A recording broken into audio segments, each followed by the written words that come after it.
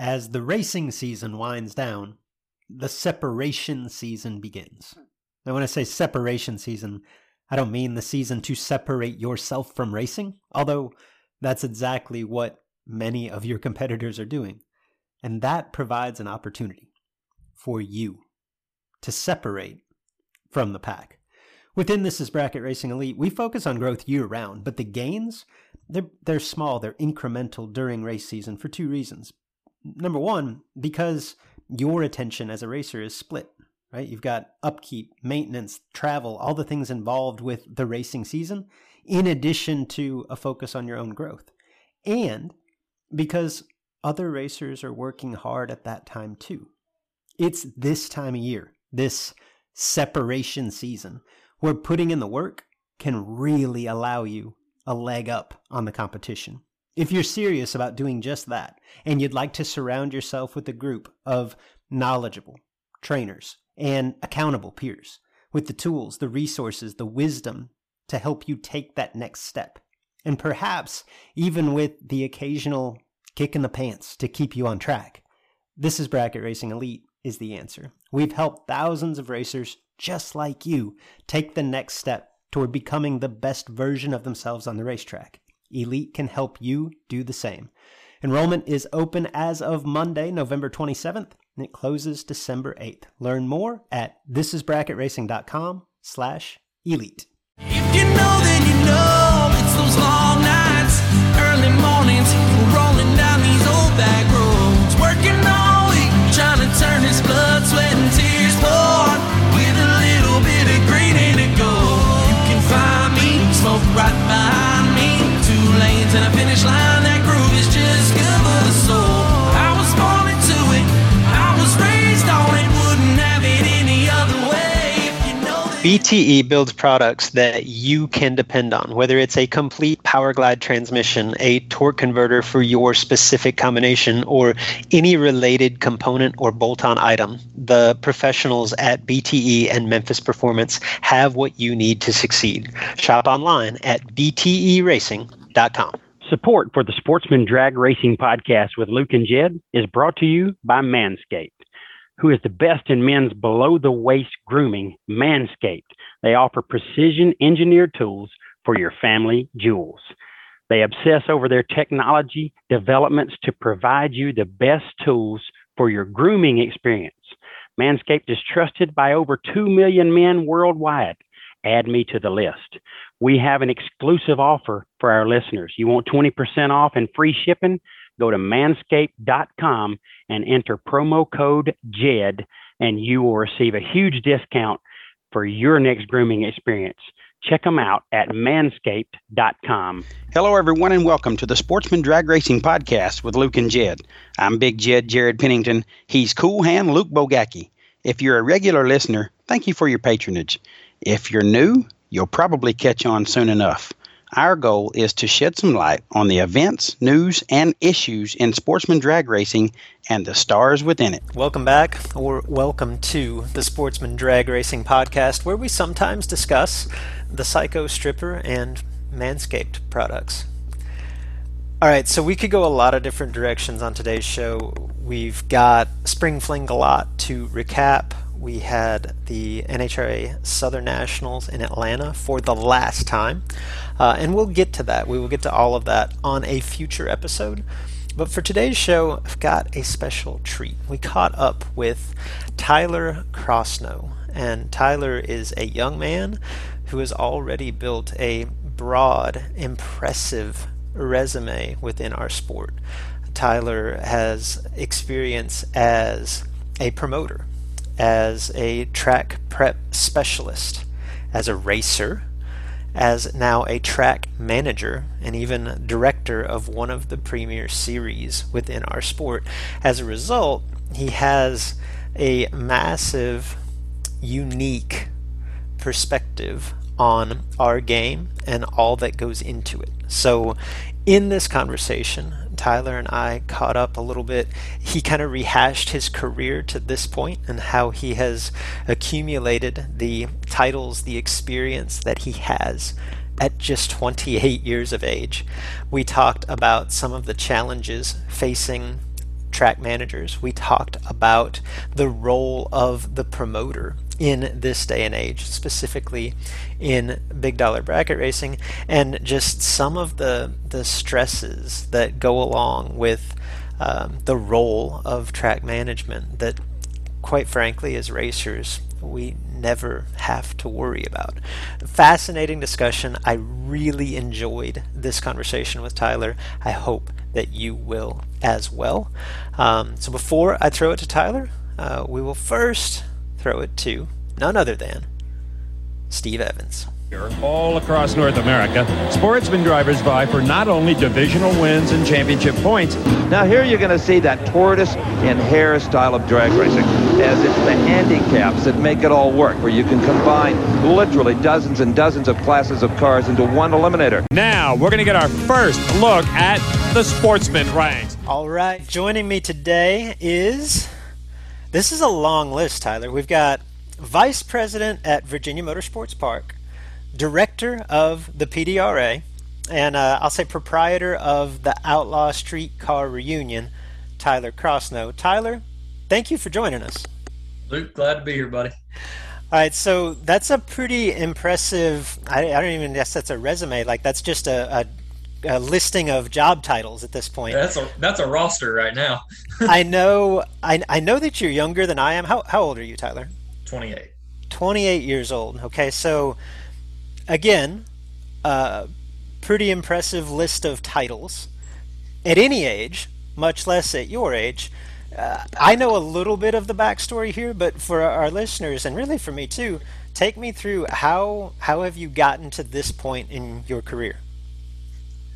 Kind of blessings from the good Lord above. First thing, I started at a little track in Tennessee. Some of you guys have probably heard of it, Jackson Dragway. I went out, was bracket racing my dad's car for a year or two, and had some engine trouble. Ended up hurting some parts, and it was, hey, I got to go to work. I got to fix my race car, and ended up starting at the racetrack, and went from there and moved to Holly Springs, Mississippi. Worked there for a year and a half. When I left there, kind of thought, not sure where I'm going. Just kind of was in one of those lingo spots of, hey, what's the best spot to take here? And it really turned into a deal of, I'm going to sit back and just kind of play my role, see what I can come up with. And at the time that I decided I was going to take a step back and just not really sit back and see what happens, but just kind of relax for a little bit, VP Racing Fuels called, and I went to work for VP Racing Fuels as their traction compound specialist and did some racing fuel sales in the Tennessee area.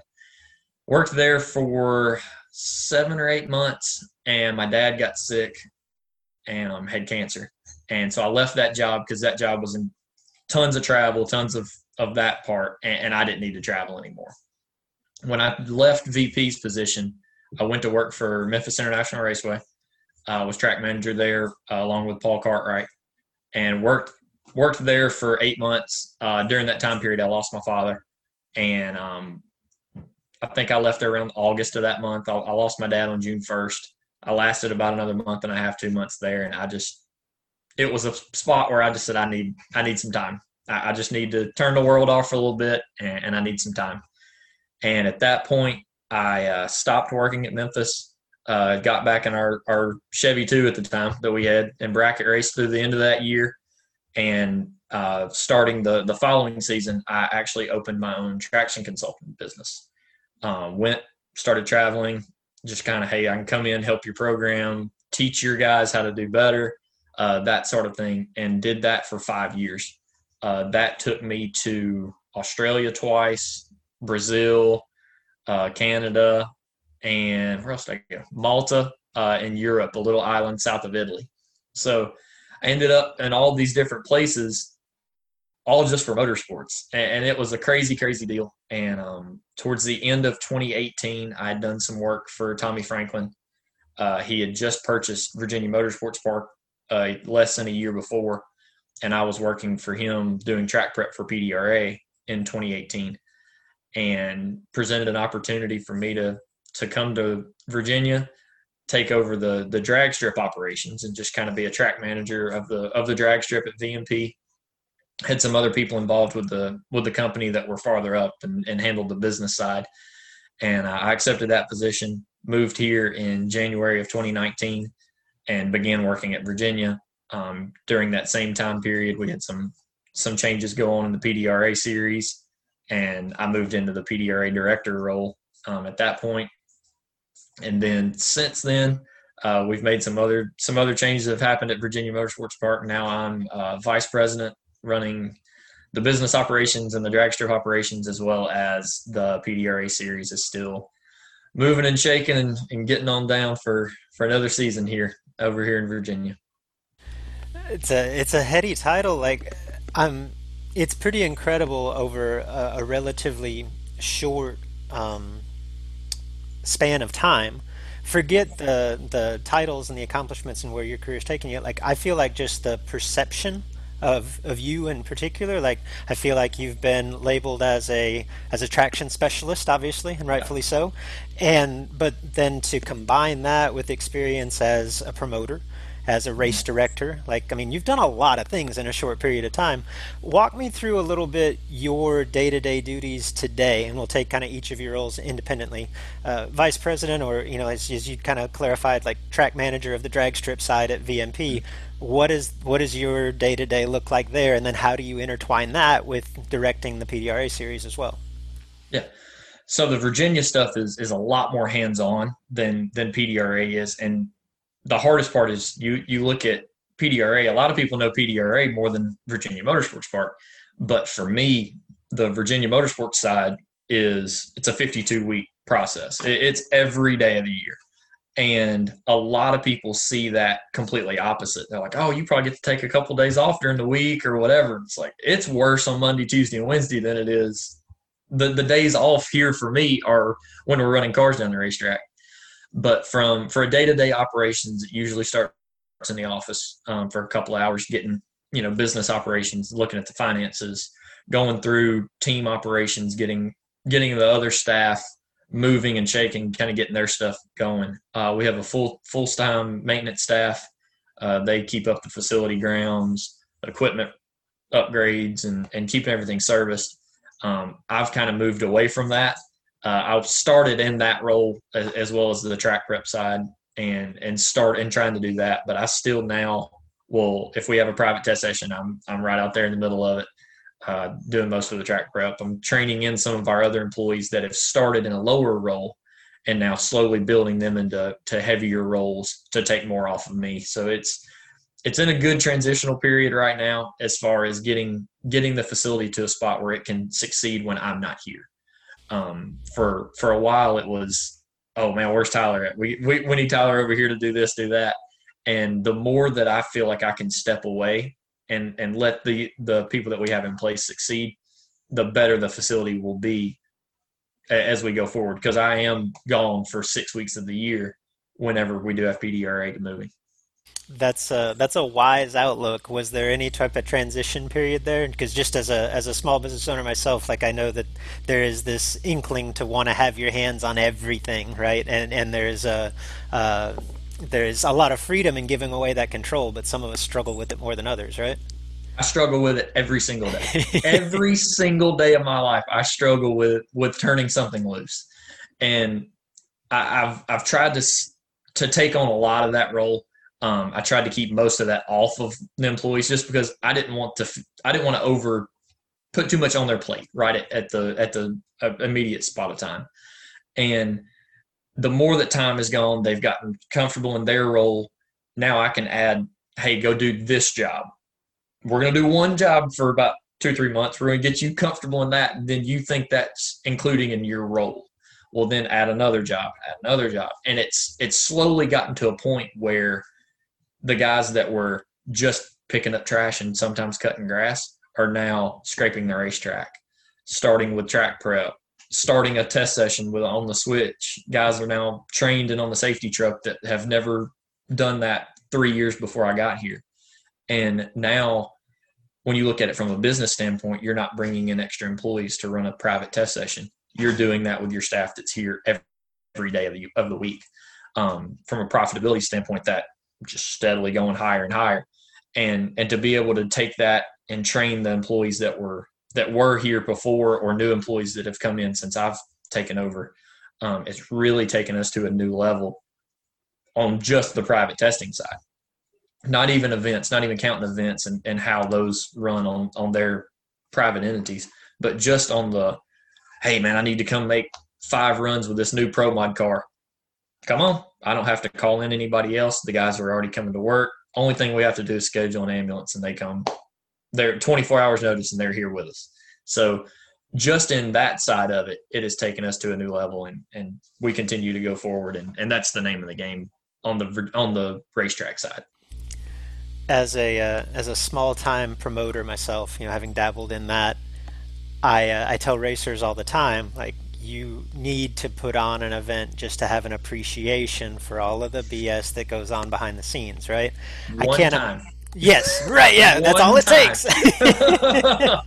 Now, I would have to assume that, particularly in your position at VMP, like, that even gets scaled up a notch. You've got to consider factors that, from a racer standpoint, we would never even cross our mind.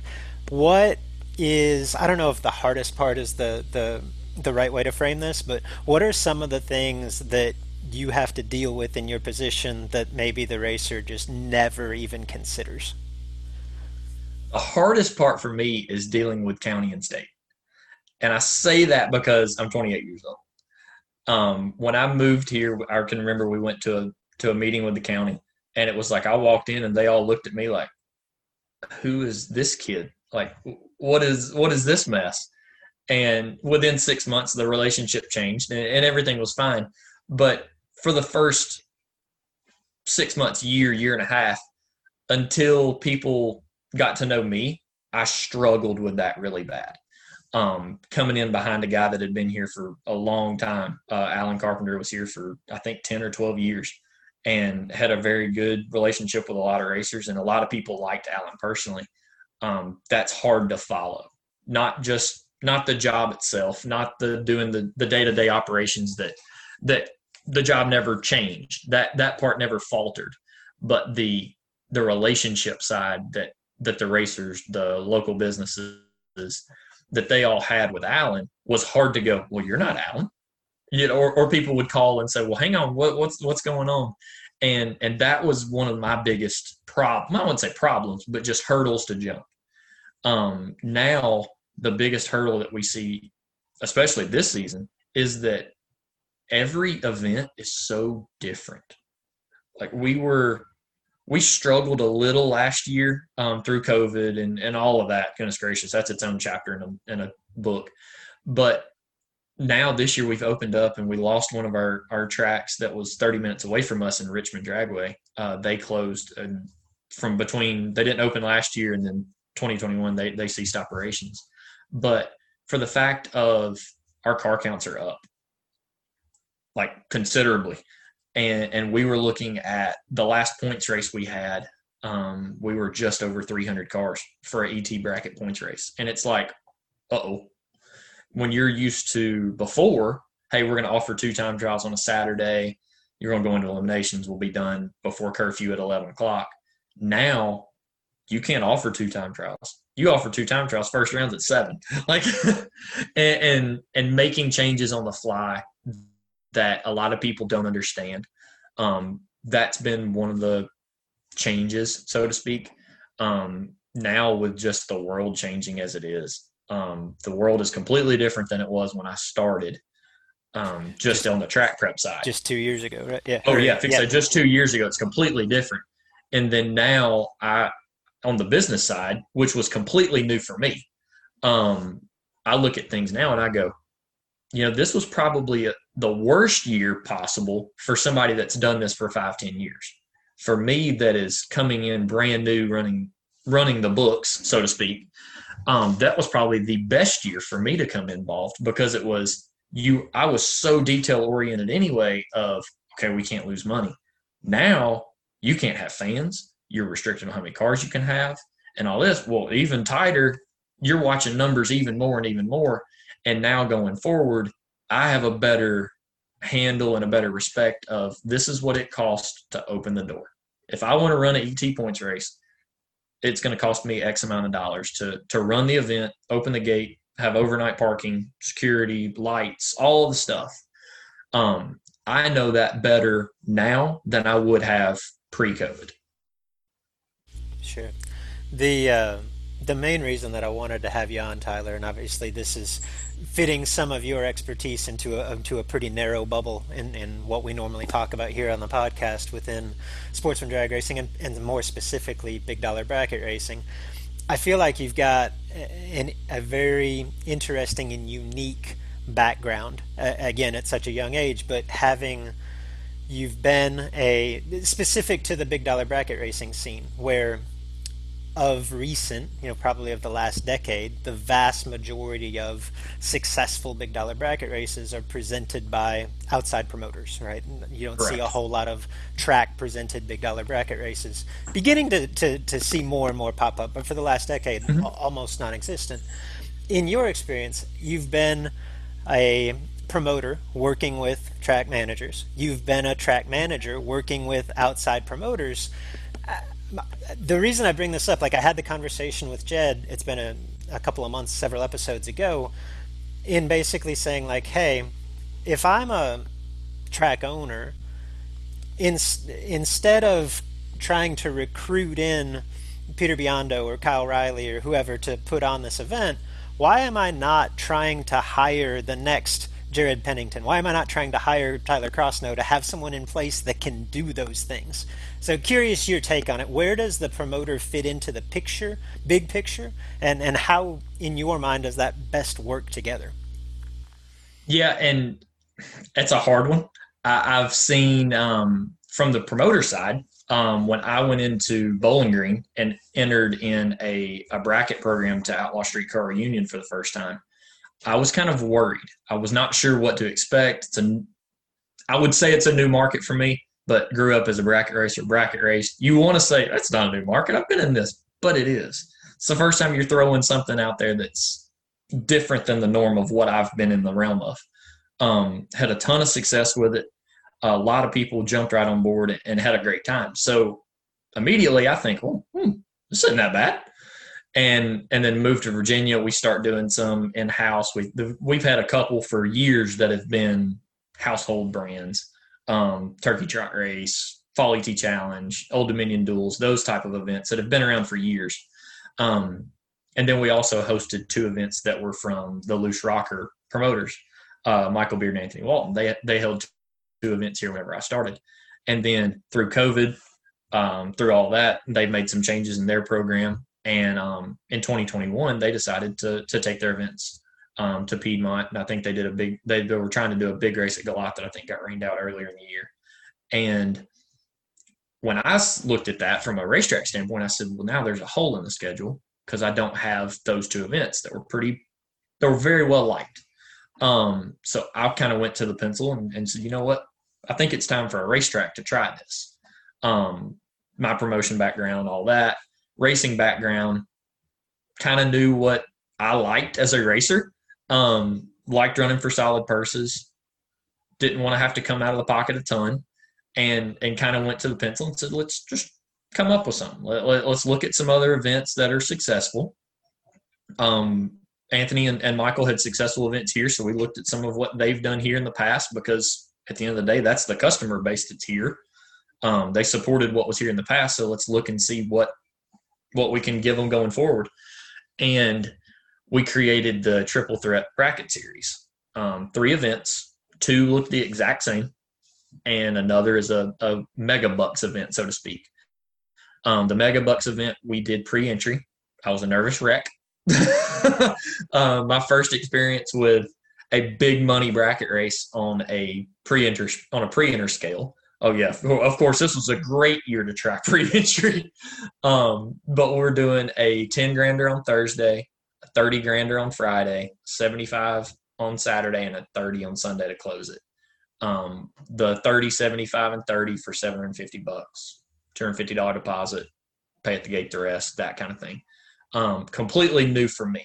And I'm just kind of like, I'm sitting back and I'm just having stroke. I'm like, everybody's texting me like, man, we're excited. Pre-entry opens in 5 days. My stomach's already turning. I'm nervous as a wreck. And as it gets closer and gets closer, then I start having the fear of, well, I wonder if what if the website crashes? What if then you start thinking of every negative thing that could happen? What if the computer falls off the desk and it doesn't start it right at the time that everybody else is ready for it, or anything that can go wrong? I promise, I thought it. And everything went off without a hitch. We had a couple of little small hiccups. Within 45 minutes, we were over halfway sold out. And I really did not think that was going to happen. I felt like we would be, as the event got closer, we would get there. I mean, the event's still in July, so it's still a ways out as we record this today. And as it sold out as quick as it did, and it was moving and moving, and we still, I think, have 75 or 80 spots left, I was just like, I can't believe it. I can't believe the first time we tried this, we're already at a point where we feel like we can be successful. That race is in July, and then in June we've got a 10, 20, and 10, the first triple threat, 10, 20, and 10 format for $400. Same format in October, and those events are open to the public. No caps.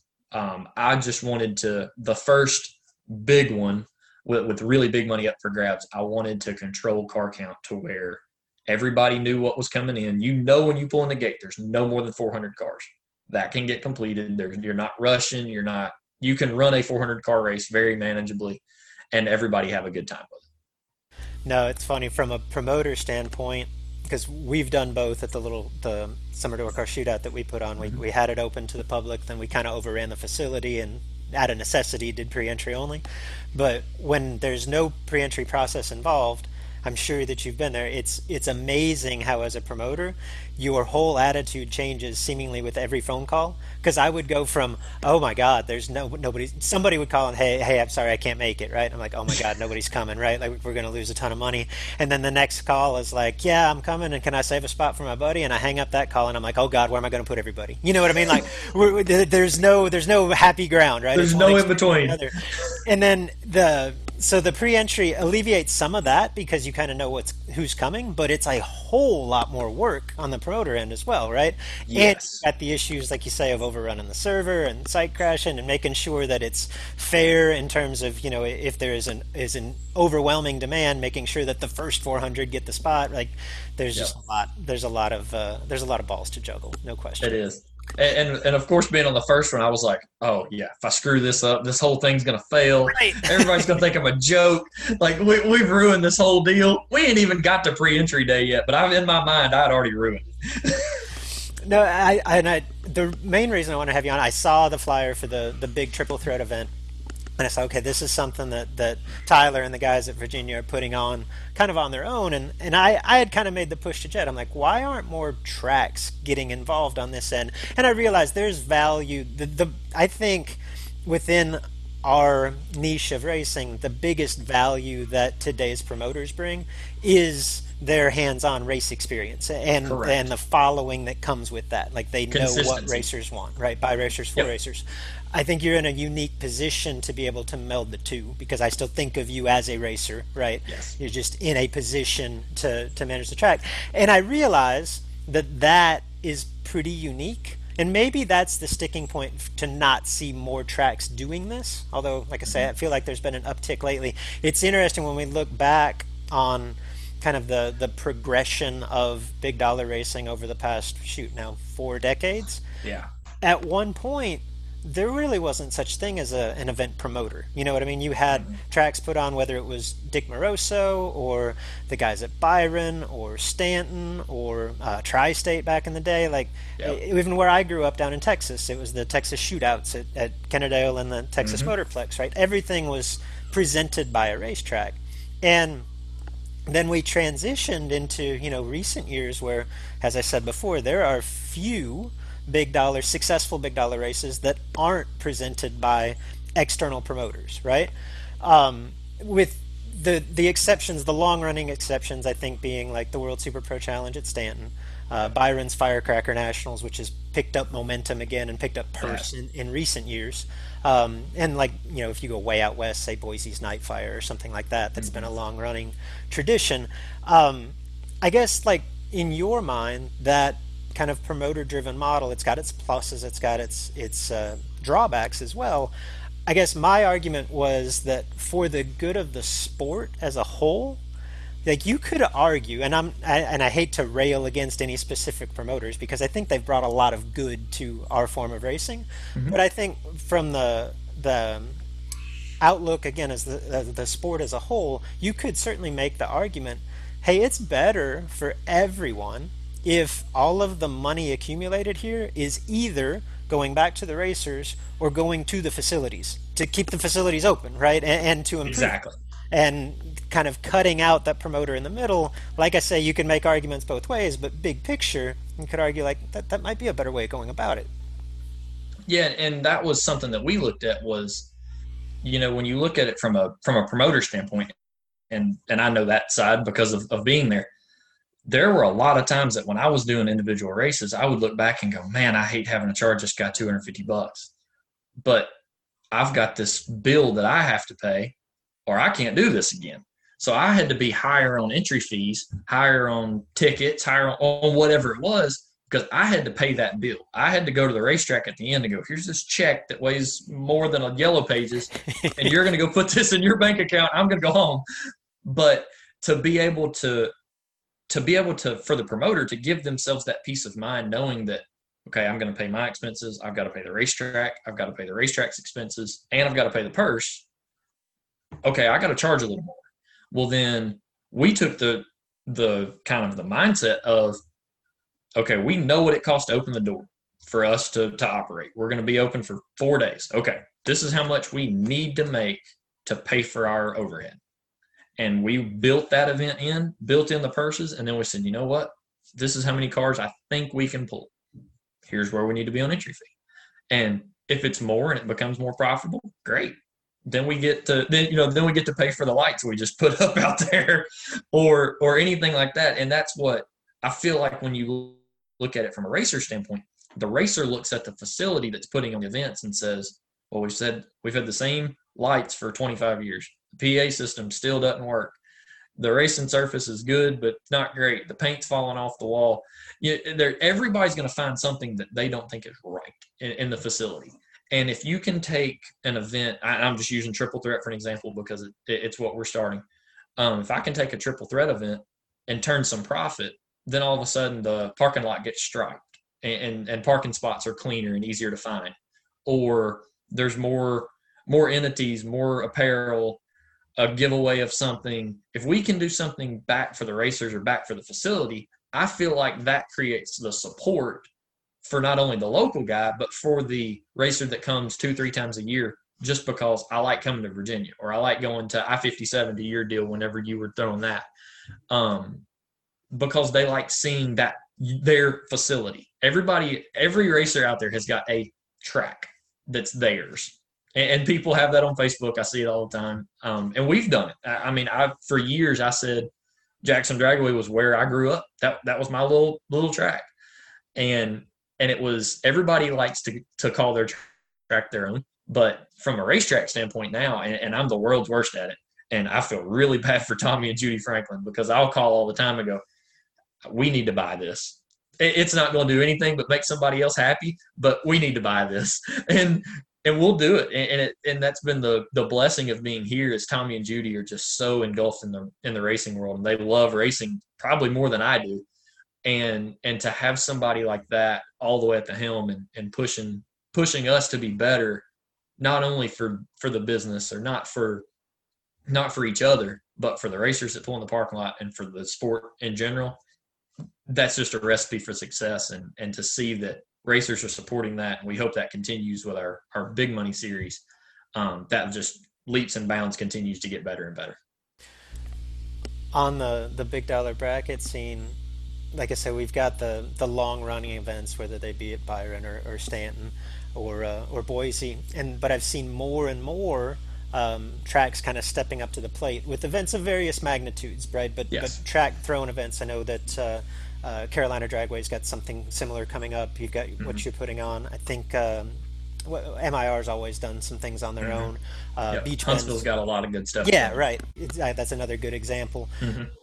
In your mind, and I mean, you can speak to this from your personal outlook or just a little bit broader in general, what is the key to racetracks like your own and others kind of crossing that chasm to build the trust among that big dollar market and to make this work basically without the help of an external promoter?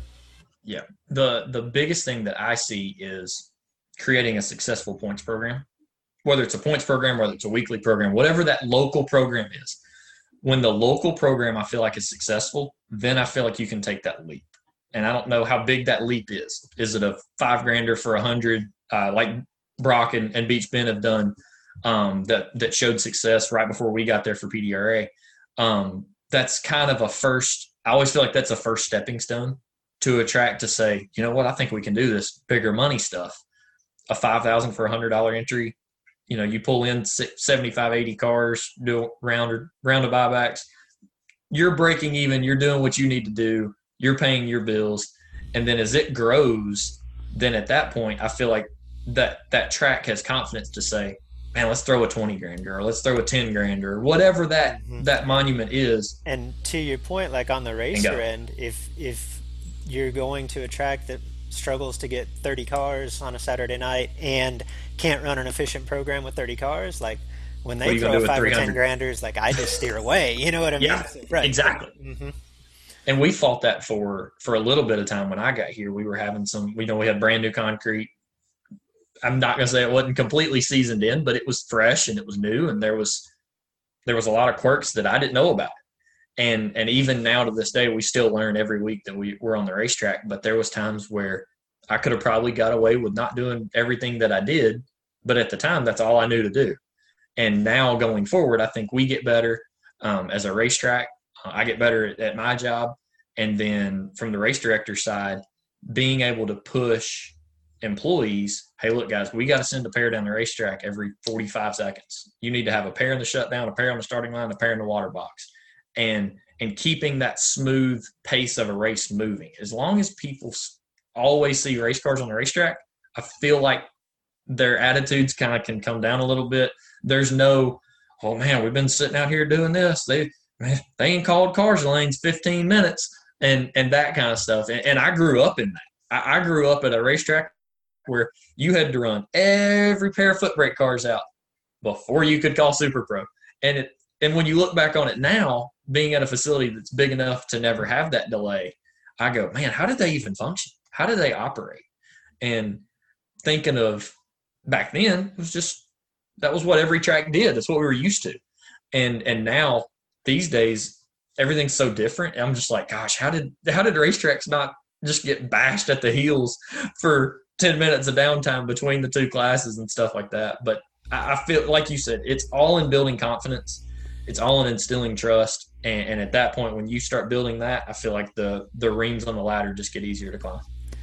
How much do you feel the pressure of, because as we talk about this, like I can't help but put myself in your shoes, and you think of like your regular, Saturday night ET bracket race, and you're like, all right, this isn't a major event. Like you almost want to like take a deep breath compared to some of the things that you guys put on. But at the same time, like it's so easy to create a negative stigma about any variety of things, like whether it's a timing issue or a track issue or getting into it with one racer over payout, or like seemingly little things that can not only have an impact and aggravate one racer, like in today's world that can spread so quickly, and that stigma can stick with your racetrack for not just the local crowd, but the bigger events and months or years. You know what I mean? Yep. Do you feel that pressure like every time that you open the gates? I do. The biggest scare for me is, and I'll use this week as an example, I've got a Thursday night pro test session, which you'll have anything from pro mods to radial cars to anything in between. So you kind of have different attitudes. Well, then Friday night we have our first ladies night event where we let ladies in for free. It's test and tune, basically kind of test and tune or grudge race on Friday night for 5-6 hours. They come in, have a good time. 11 o'clock, they're gone. Well, through that, you're also parking for the bracket race that's on Saturday. and then you have autocross on Sunday on Mother's Day. So across 4 days, you have 4 completely different attitudes. and in your mind, you have to be cognizant of, okay, Friday night's a grudge crowd. It's going to be a little rough, but they're still a racer. They're still a paying customer. You still have to listen to their needs, but their needs are completely different of that of an ET bracket points racer that's coming in less than 24 hours later. So you've got a facility that's in operation, more than half the days of the year during race season, right? Oh yeah. And that's probably a stretch. You know what I mean? You're on your end, like, correct me if I'm wrong. Like, you may have the team in place where you don't have to be there when the track is running, but my impression is that you're pretty hands-on, and then you put on top of that the day-to-day business obligations. Like, what's a typical work week? I try not to count it up. If I count it up, I'm just going to be depressed. Usually a normal day for me is I'll usually get to the office around 9 o'clock. I'm not an early morning guy. People have learned, do not come up to me. If I'm at the racetrack at 6:30 in the morning, there is something wrong. We had to fight weather, or we start really early. Just leave me alone. But I am not a great morning guy. Tommy gives me all kinds of, son, if you get up and be at work by 6:30, your phone doesn't ring until 9, so you're going to be 2.5 hours ahead. Well, it sounds great on paper until you have to function and do that. So I usually will get to the office around 9 o'clock, kind of mainly focus on VMP for the beginning parts of the day. If we have a test session, of course, you're on the racetrack. Usually I'm on VMP stuff till 5, 6 o'clock. Go grab something to eat most of the time. And then from that point till around 10, 11 o'clock, I'm usually PDRA. So my days usually are 9 a.m. If a normal day when we're not testing, I'm usually 9 a.m. to 10, 11 o'clock at night. Oof, right. 7 days a week. 7 days a week. Yeah, there are no days off. And people get on to me all the time. They're like, man, you need to take a day off. You need to do this, you need to do that. And I guess it's from when I traveled. I always felt like I had to be working because I had the attitude of if I'm not pushing the limit, somebody else is, and they're getting ahead of me. And I'm way too competitive. That's why I had to quit racing. Like, I was way too competitive, and they didn't have buybacks that went like 4th, 5th, 6th round. So I was just like, nope, I've got to retire for a little bit on this. I still have a car and enjoy every now and then jumping in one of Tommy's dragsters or something. But I knew at that point I have to be ahead of people. I feel like I have to be – I might not work hard, but I'm going to be at work for a long period of time. And that's just – I don't kill myself. I would rather work 9 to 10 than I would work 8 to 5 and leave at 5 o'clock with my head down going, I don't even know if I can drive 4 minutes down the road and get to my house. I'm worn out. I would rather leave at 10 o'clock and still feel halfway fresh, go home, knock some sleep out, come back and do it again tomorrow. Yeah, no, I mean, to keep those hours, there's got to be some level of pacing, right? Yeah. Yeah. What, you mentioned the PDRA thing and kind of brought that back around. Let's go down that road just a little bit, because I'm curious in your position with the PDRA, because here's my outside impression of the series, right? I know that it's awesome. It's like the fastest bracket, quote unquote, bracket cars on the planet, right? Mm-hmm. Specific to your Top Sportsman, Top Dragster stuff. And I know just from talking to racers that you've got this tremendously loyal following. Like, PDRA racers kind of look down on any other type of racing. Like, these guys do an awesome job. The events are fun. They pay. Like, it's a cool atmosphere on down the road. And so they really advocate for the program. And yet outside of that, and in my world, like, it's just a handful of people that I talk to, I don't hear a whole lot about PDRA. Like, I have a hard time keeping up with it, following. It's almost like those events exist in a vacuum, at least in relation to what I'm used to within sportsman drag racing. Correct. Why is that? I'll be honest, so before I ever started, I was like, PDRA is cool. It's kind of like a good old boys club. And I said it for years, and now I look back and I go, man, I'm surprised I even have a job. But But from a long period of time, that's what I felt like it was. I felt like it was kind of like a country club. These guys went and raced PDRA, and for a lot of people, and I still feel this way, for me, as a racer myself, I could never compete at PDRA because I don't think I could ever afford that level of car or program or anything like that. Not that the Bracket Bash program isn't great, and it provides that local guy a spot to go run at the big show. It's just, to me, I feel like I could never obtain the level of vehicle, the level of program to be successful and chase for a championship. I don't think I could ever do that. And I think to a lot of people, that kind of turns away a lot of attention. That's a good point, right? I could see that. And I look at guys that race in HRA, Top Sportsman, Top Dragster, and they come over and run a PDRA race, and they're like, I got to turn on another kit. Like, I got to put timing in this thing, or I've got to change something because I'm not going to qualify. I qualify in the top 10 at NHRA, and I'm not even going to make the back half 32 field if I don't do something different.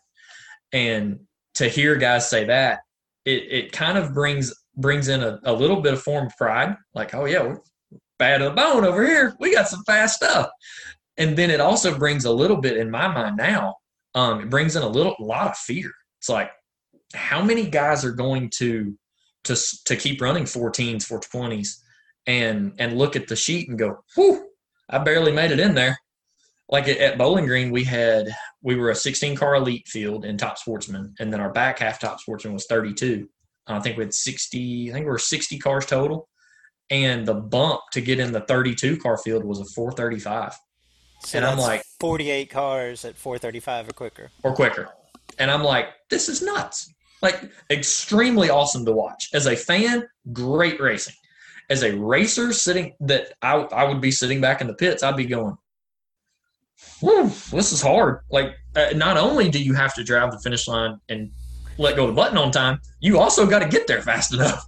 Well, and that's a double-edged sword, isn't it? Because on one hand, you've got your loyal supporters that take so much pride in, like, we're the baddest of the bad, right? But on the flip side, it can definitely be, I don't know, like a deterrent. You know, like, do I really want to dip my toes into this water, right? Yep, and I saw that in Top Dragster at Bowling Green. Always have known D3 cars are fast. You know, D3 Top Dragster has always been fast. And for a lot of our local guys, or our traveling crew that comes to every race, you know, they rolled in, chest all poked out. Hey, man, I qualified number 7 in Elite over at Galat last race. And they rolled up, and they're going, I'm not even going to make the bump.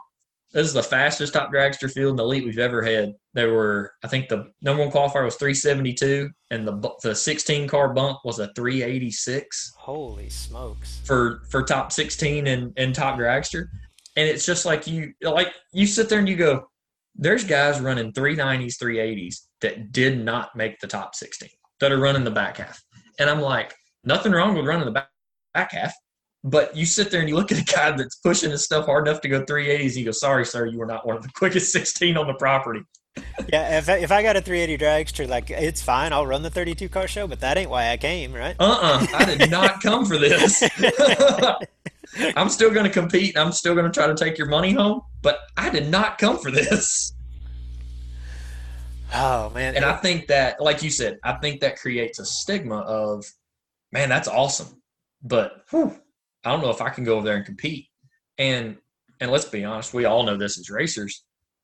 If you think before you pull in the door that you can't compete, you're probably not going to pull in the door. I know. I mean, I've done it. I've watched races for a long time. I wanted to go race a couple of big money deals and was planning to go.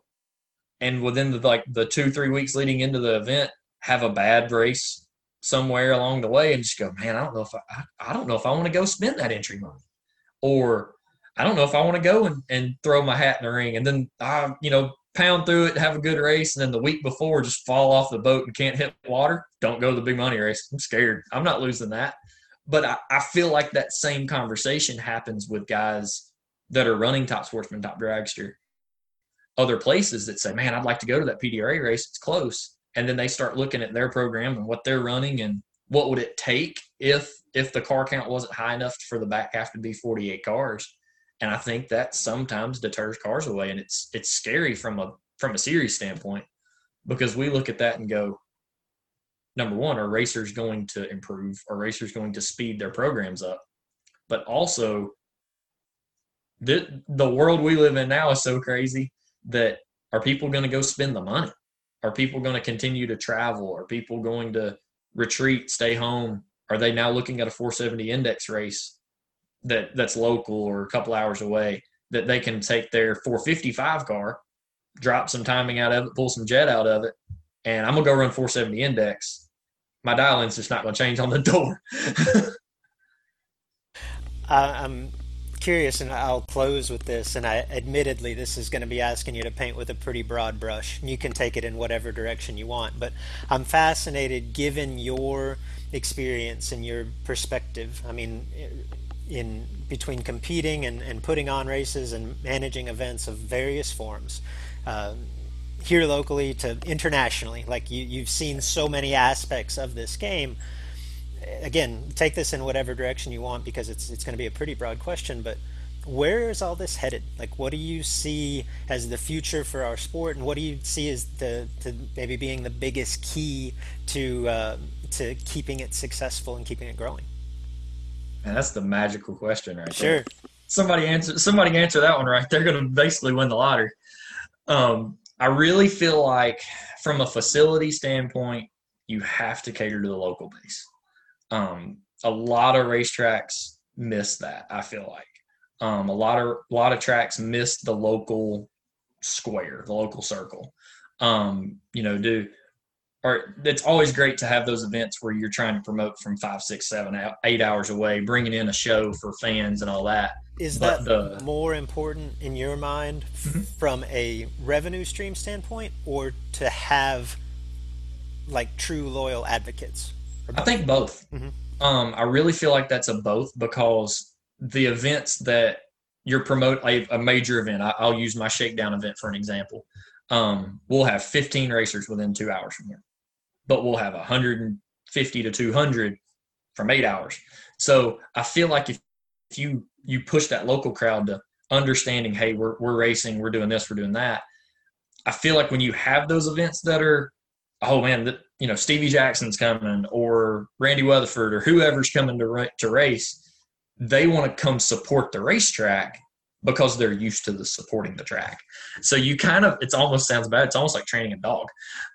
But you're training people to, oh, hey, when there's a big event in town, to go support VMP or Maryland or whoever that track is.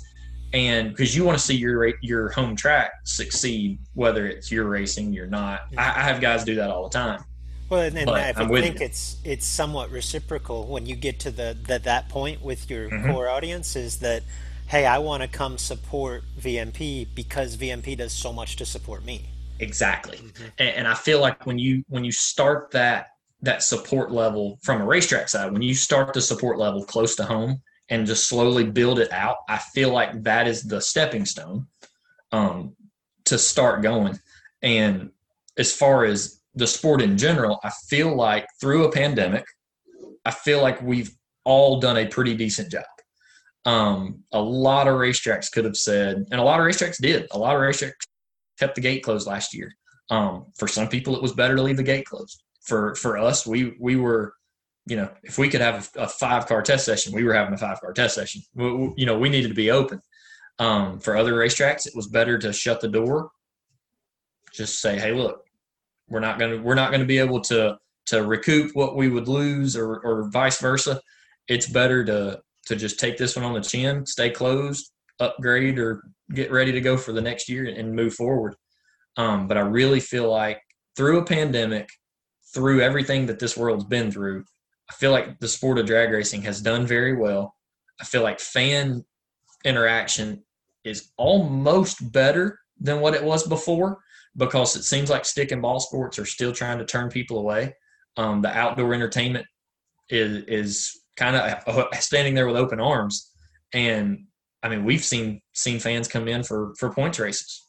Never saw that before. But having that freedom, I guess you would say. It kind of lets people take back to 2019, pre-COVID, because going to the racetrack, sitting in the grandstands, standing on the fence, whatever that may be, that's the same normal. There's nothing different about the racetrack other than maybe the cars on the racetrack or the program that you're watching. But it seems like, to me, the sport is in a good spot. Of course, there's flaws all the way through, as there is in every business or every sport or anything like that. I just feel like as long as we keep continuing to take care of the local base, if every racetrack around takes care of their local base, when it comes to the big events, I feel like you'll always get that support, because not only will you be promoting your big event from a racetrack standpoint, your racers that support you week in and week out are the first ones to share those posts on Facebook. First one to tag in their buddies from North Carolina or Maryland saying, hey guys, we got a big one. Why don't y'all come on up and hang out with us? And I've really seen that more end of last year and first of this year than I ever have. Before then, it was always kind of, oh, hey, they're having a big event at VMP. Where are we going to go? Or whatever. And we did it for years as a racer. Like, you would go for whatever event, like a heads up event at Memphis. We don't race that. We have a bracket car. So we would go trying to find something else because we wanted to go race. But nowadays, I feel like that people are trying to support their track because they want their track to be there whenever they need the support, or whenever the big money races or something that they see needs support as well. It's interesting to think about this moment in time that we're in, because from a racer standpoint, at least in our niche, kind of the big dollar bracket market, I feel like from the midpoint of 2020 until probably early 21, we hit that perfect storm, so to speak. Jed and I talked about this as well. Like there was a limited number of entertainment options, right? Like we couldn't really go on vacation. We could go racing, right? And as a result, like car counts soared for the events that could happen, right? The events were limited, so the supply was down and the demand was immense, right? And now it seems as though in some aspects we're beginning to turn the corner on that and curtail it a little bit. But what I've seen thus far in 21 is more from the spectator standpoint, like specific to Atlanta, the national event last weekend. Like that place was jammed, and it's almost like, hey, we just don't have a whole lot of options, for entertainment. And it was the last race at Atlanta. I mean, there's a lot of things that went into that, but I feel like, to your point, this outdoor entertainment is there with open arms. Hey, it's something that we can go do, and racing is an area that can take advantage of that right now. I'm curious, your thoughts, big picture going forward. This seems to be a topic of conversation within sportsman drag racing circles, and if I'm going to be completely honest, it was a topic of conversation when I was 10 years old, right? Like it's an ongoing concern, but it seems relevant, and it didn't seem as relevant to me back then, but it seems relevant, is that, like, where does the next generation of racers come from? There's so many other things that we can be doing with our time, with our money. The allure of the muscle car, so to speak, isn't there like it was in previous generations. Like, any thoughts along those lines? That's the hardest question. Sure. So I've been to 2 national event conferences with NHRA now, and each time I've been, hey, have y'all figured out anything? Has anybody had any luck with the young crowd? And I'll be honest, we actually tried a deal local. Had the first one in January. Virginia in January. It's going to be cold. It's cold. And I think it was 35 or 36 degrees. I was actually in Kuwait. Wasn't here for it. And all it was a car show. It was a car show, cruise in, hang out, whatever. And there was, I think, 450 entries in the truck show, and over 2,000, 2,500 people. And I'm like, whoa, hang on. We just hit something here. Not that it's supposed to do it. That was not supposed to happen. And I really feel like the younger crowd right now is, at least here, where I am, I don't know if it's as much of a competition standpoint, or it's just somewhere to go hang out. From what I've noticed, it's just they want somewhere to go. Don't mind paying. I think we were like $10 admission, $10 more to show, or something like that. just had a big race this past weekend with an outside promoter, and they did the same group came and had 250 in the truck show, jam packed with spectators.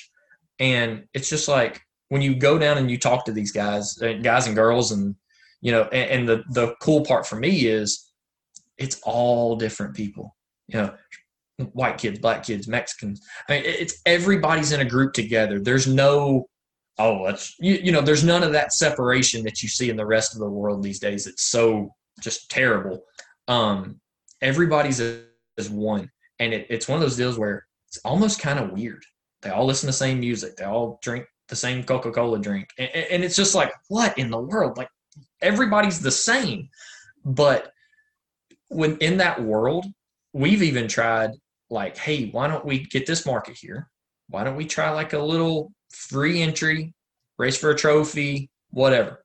Nope, might have 3 cars. And I'm like, okay, what are we missing? That's what scares me, is you get 250 people here with vehicles that you're just doing hey, we're going to go out and do a bracket race, sportsman bracket race, streetcar daily driver deal, and get 5 cars. I'm just like, that makes no sense. Like, I want to go fast. When I was 16, all I wanted was somewhere to go fast. Right. And I just feel like that this group of young adults, and I say young adults, I'm going to say younger than me. I think they are scared of defeat. I really think they're scared of defeat, scared of losing, and their buddies pulling back up and they go, hey man, we got you getting beat on video. That's the last thing that any of them want to see. Yeah. But you say, hey, look, we're going to do a gambler's race for $10. Nobody will pull in the park. Nobody pulling stage lanes. Hey guys, we're going to do fun runs for an hour. Here come every one of them. And it's one of the deals that I just think they want somewhere to have fun. Mm-hmm. It's not a competition for them right now. And I don't know if they haven't had the thrill of victory yet. I don't know if they've not found that. But here, I've just noticed that they want a hangout. If you get them to the racetrack, they also are getting to watch fast drag cars, and they go, man, that's cool. When do you have another one of those races? Yeah. And then they become a fan, and I think that's the ball that rolls down the hill here. But it blew my mind. I was just completely shocked of the fact that you offer up a shootout or a bracket deal or anything like that, and they're not interested in competition. And I think what we have to figure out is, okay, we've got them here now. Now we've trained them. When we do a truck show or we do a show or whatever, they're going to come. How do we make them a racer? Right. How do we introduce them to what racing is and get them in competition? And does that come with age and time? I'm not sure, but that's the question where I'm at. I'm like, I've got the customer base now. Mm-hmm. How do I make them a racer? How do I make them get into street ET or junior high or whatever that is? No, that's interesting because, I mean, just thinking back through my introduction to the sport, like it's bringing it full circle, because when I first started going to the racetrack with my father, it was more for the social event. And I grew to love the competition, right? Yeah. But initially I just wanted to be a part of that scene. And mm-hmm. that's same way. Yeah, that's the same thing. But the challenge, to your point, is how do you lead them across that chasm, so to speak, into like, okay, let's actually, this is really fun being here, but you know what's even way cooler? Yeah. Right? Actually getting out onto the racetrack, right? Yeah. Exactly.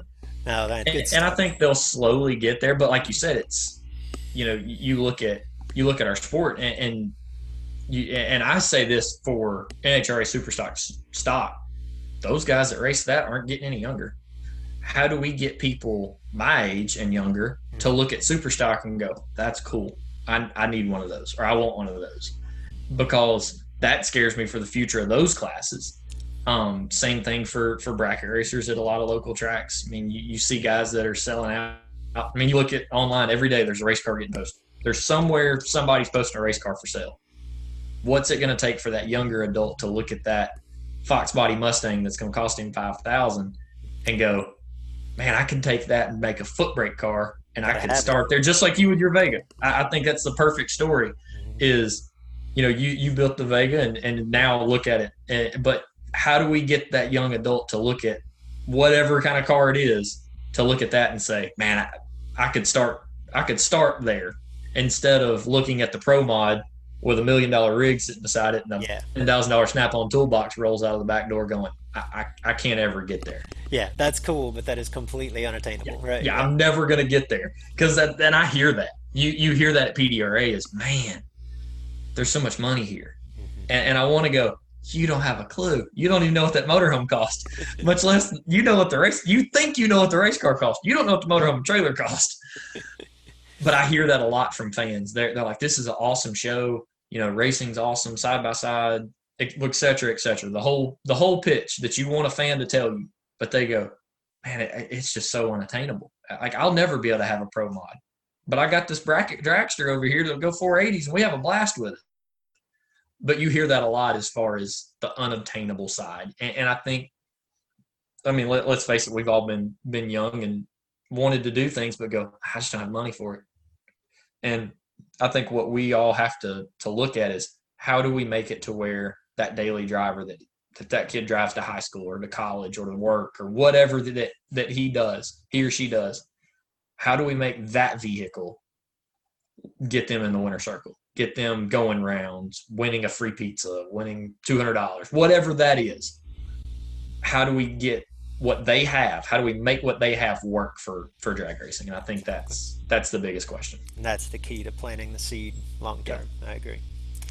Tyler, great stuff, man. I could talk about this stuff with you for hours, but we got to cut this off somewhere. So I really appreciate your time. I know that your time is in high demand, so appreciate you spending an hour or so of it with us here. Where can, if people are interested, whether it's in the Triple Threat Bracket Series, the PDRA, VMP in general, like, where's the best place to find you and what all you got going on? Yep, definitely social media. We've got a really good social media following. Virginia Motorsports Park and PDRA Racing on Facebook, Instagram, and Twitter. And then our websites are racevmp.com and PDRA660.com. Awesome stuff. Tyler, appreciate your time, my friend. Always good catching up, and appreciate you sharing some of your vast perspective with us. No doubt. Thank you, Luke. Thanks for the opportunity. Can't wait to come back. I want to thank everybody for tuning in. To make sure that you're the first to know when next week's episode is available, subscribe.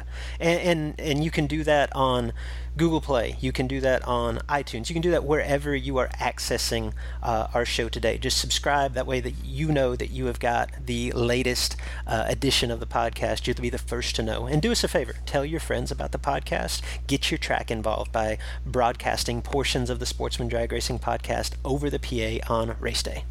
All right, so we've told you about our great friends at Manscaped, and I want to tell you a little bit about the products that those guys sent out that you can get your hands on too. Now, the Manscaped Perfect Package 3.0 also includes Crop Preserver. Yes, Crop Preserver. You got to preserve the crop.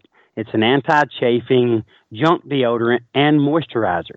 So, you already put deodorant on your armpits. Why are you not putting deodorant on the smelliest part of your body? And yes, your junk stinks. Get that Crop Preserver and give yourself a little bit better scent. And speaking of bad areas and bad scents, I'm thankful for their Crop Reviver. And this product, along with the Crop Preserver, keeps your junk from sweating, smelling, being sticky. I mean, we need that freedom and that comfort to perform at a high level, especially if you're listening to this show, you're probably a racer. So you need that. Manscaped even threw in 2 free gifts in the Perfect Package 3.0. They put in some high-performance Manscaped boxer briefs, that is, that'll keep your junk feeling fresh all day, and a travel bag, too. You need the Perfect Package 3.0 or any other products from the awesome folks at Manscaped. Now, you can get 20% off and free shipping with the promo code JED at manscaped.com. Did you hear me? That's 20% off with free shipping at manscaped.com. Just go there, use the promo code JED, unlock your confidence, and always use the right tools for the job with Manscaped. Reasons to use BTE tune-up services. Number 1, quick turnaround time. You won't be out of commission for half the season while you're waiting on your parts. Number 2, unparalleled customer service and responsive communication. Reason number 3, all brands of parts are accepted. It's not like they just work on BTE parts. Number 4, BTE offers freight shipping discounts. They are located in the shipping capital of the United States, near Memphis, Tennessee. And number 5, reason to use BTE tune-up services. Quality work from knowledgeable technicians helps your system achieve peak performance. If you know, then you know. You know, then you know.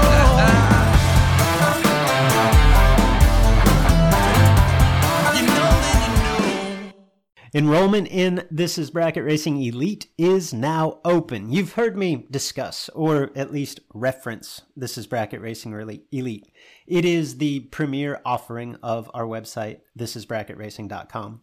Elite is a membership community designed specifically to help you get from where you are today as a racer to who you want to be as a racer. Led by knowledgeable professionals. Justin Lamb and myself are longtime instructors, and we bring in a host of guests, racers that you know, racers that you respect. Led by knowledgeable instructors and surrounded by supportive peers that are ultimately striving for the same goal in their own unique way. The truth is, at each event, there are 100+ entries. There's one winner. At the end of each season, there's one champion. That feeling, not so much the money, not so much the trophy, that feeling of achievement, that sense of accomplishment, that tip of the cap from your peers, that's why we do this. You can dream of that feeling all you want, or you can take action. Take steps toward becoming that racer. If you're ready to take the first step, This Is Bracket Racing Elite is for you. Enrollment is open now for a limited time. Learn more at thisisbracketracing.com/elite before we close the doors again on December the 8th.